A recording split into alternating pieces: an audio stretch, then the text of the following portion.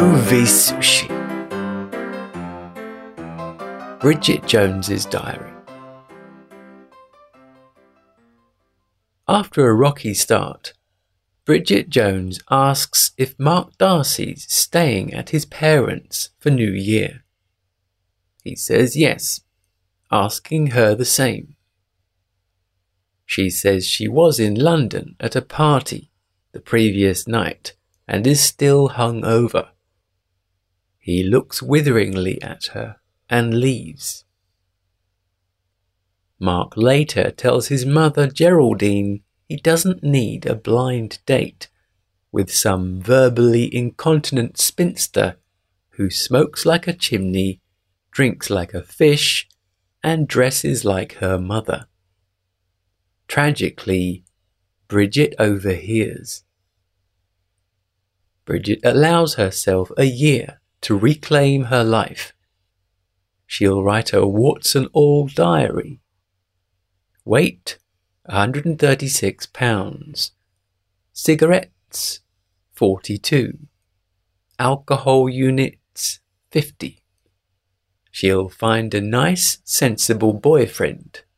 Not alcoholics, workaholics, commitment phobics, peeping toms, megalomaniacs, emotional idiots, or perverts.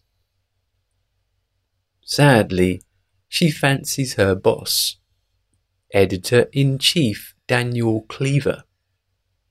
Then comes Bridget's daily call from Jude, her best friend, who spends most of her time crying over her boyfriend. Bridget vulgarly insults Richard, but Daniel is listening. Bridget reels off something pseudo-intellectual, then thanks Professor Leavis for calling. Daniel suggests Bridget just spoke to F.R. Leavis, who wrote Mass Civilization and Minority Culture, and who died in 1978. The year's starting badly. She's flirting with the office scoundrel. Next day, Daniel comments on her skimpy skirt. She says he's being impertinent. Daniel likes her breasts. Discreetly, Daniel gropes Bridget's backside, suggesting dinner. At a book launch party, Bridget circulates. She approaches some highbrow literati, deep in discussion. When Salman Rushdie asks her opinion, she asks where the bathroom is, collecting a glass of champagne. Bridget crudely welcomes everyone to the launch of Kafka's motorbike, padding impressively. Daniel says her speech was a brilliant postmodernist masterpiece of oratorical fireworks. Daniel asks how Bridget knows R.C. Mark Darcy, also present. Daniel met Mark at Cambridge. Mark was best man at Daniel's wedding, but he ran off with Daniel's fiancée. Daniel suggests full sex at his place, later commenting on her enormous pants, which he likes. Bridget's weight's coming down. Now she's replaced food with sex. Her daily cigarettes are now 22, all post-coital. She answers her landline saying Bridget Jones, wanton sex goddess with a very bad man between her thighs.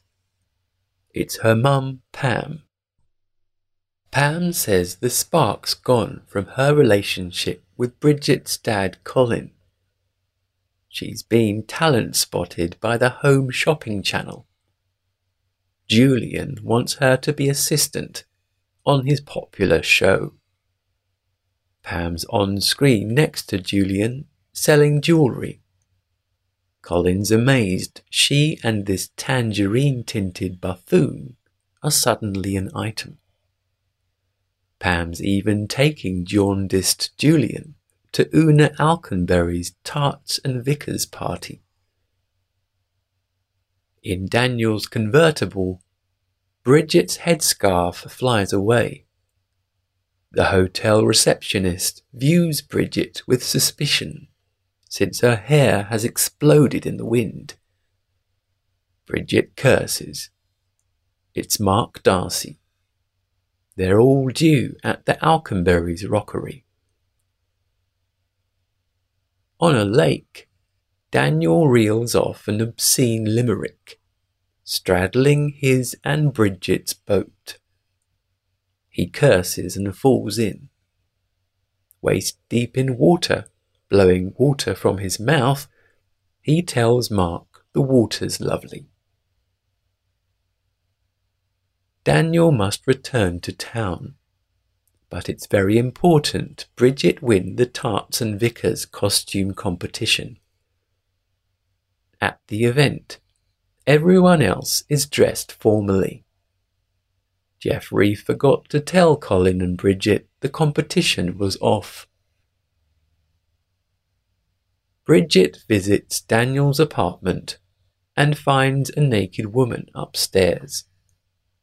Daniel introduces his fiancée Lara, but Bridget won't be defeated.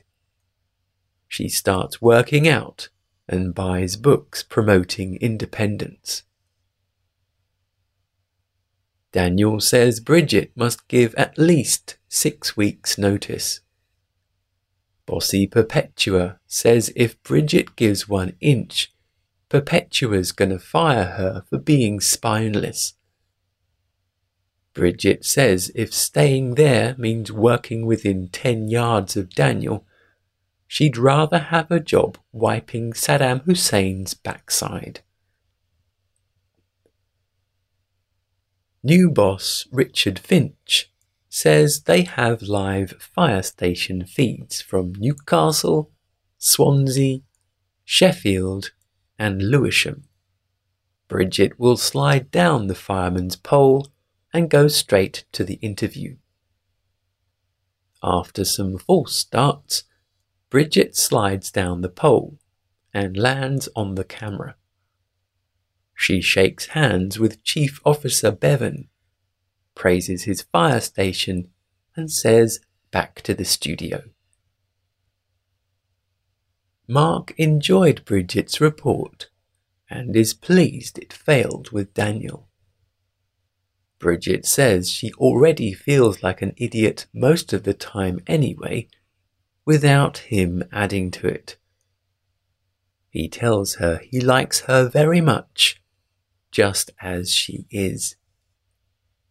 Later, friend Jude questions just as she is, with no reference to body weight, intelligence, or size of breasts or nose. Sharon's also impressed. Tom checks that this is someone Bridget hates. Bridget agrees. November 9th.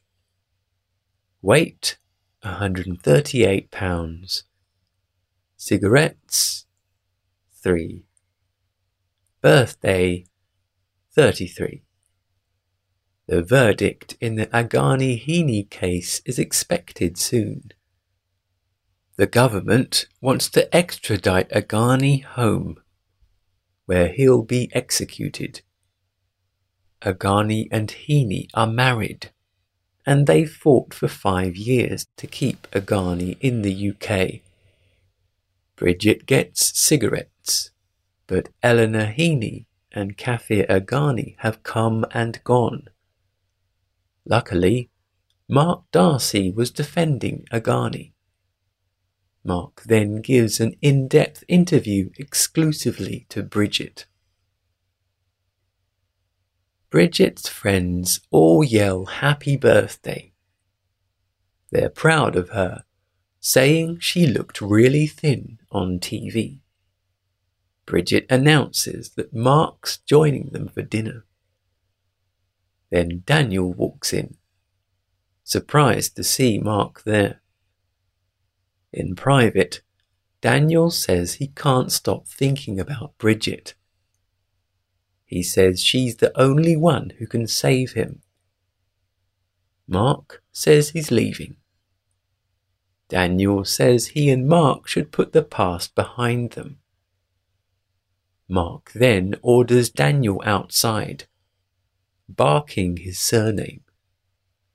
Daniel jokingly asks if he should bring his dueling pistols or his sword. Bridget's friends rush outside to watch. Mark hits Daniel in the face. Daniel says that hurt. Mark puts Daniel on the floor. Daniel attacks Mark from behind with a dustbin lid. Local restaurant staff call Daniel a cheat. Tom asks whose side they're on. Sharon says Mark's. Jude adds that he also said he liked Bridget just the way she is. Bridget says yes, but Mark also nicked Daniel's fiancée, left him broken-hearted. It's a hard one to call. Both fall onto a restaurant table. Daniel apologizes, then kicks Mark in the groin. Mark hits Daniel again. Daniel again pleads for calm, then insults Mark as he's walking away. Mark knocks Daniel out. Bridget asks what Mark's problem is. He pretends to be moral and noble and normal, but he's just as bad as the rest of them. Mark's been labouring under a misapprehension. He begs forgiveness and leaves. Daniel says if he can't make it with Bridget, he can't make it with anyone. Bridget says that's not good enough. She's not willing to gamble her whole life on someone who's not quite sure. December 25th. Weight 140 pounds, plus 42 mince pies. Alcohol units of thousands. Colin's in pyjamas watching the shopping channel. Then Pam shows up. She says, close up, Julian was purple. Colin was always such a lovely normal colour. Pam thought they could have another go together. They embrace. It's the Darcy's Ruby wedding party. Mark will be there, still divorced. Pam mentions that his wife ran off with the best man at his wedding. Mark found both of them in bed on Christmas Eve. Bridget will be right down. Bridget finds Mark. Natasha tells Mark his father, Admiral Malcolm Darcy, wants to start. Bridget says she owes Mark an apology about Daniel. He said Mark ran off with his fiancée and left him broken-hearted. Mark says it was the other way round. Bridget apologizes. That's why Mark always acted so strangely around him, and beat him to a pulp quite rightly. In private, Bridget reminds Mark he once said he liked her just as she is, and she wanted to say likewise. Despite his faults, Mark's a nice man, and Bridget likes him. Malcolm toasts his wonderful wife and companion, Geraldine. Also, their son's been invited to be a senior partner in the firm of Abbott and Abbott in New York. He also takes with him his brilliant partner-in-law Natasha. Everyone toasts. Then Bridget yells no, backpedaling frantically that it's such a terrible pity for England to lose such a great legal brain. One of their top people, really. Bridget then says she'd better dash. She has another party to get to. Bridget feels like a spinster and lunatic. Her friends arrive to take Bridget to Paris as a distraction. Tom says if Mark didn't leap over and whip her up in his arms, then sod him. Mark appears and says it was an excellent speech. While Bridget puts on her tiny knickers, Mark finds her diary and reads that Mark Darcy acts like he has a giant gherkin thrust up his backside. He's rude, unpleasant, and dull. Bridget hears him leave and notices her open diary. In just her underwear, she rushes into the snow. She finds him and humbly apologizes. Mark was buying her a new diary.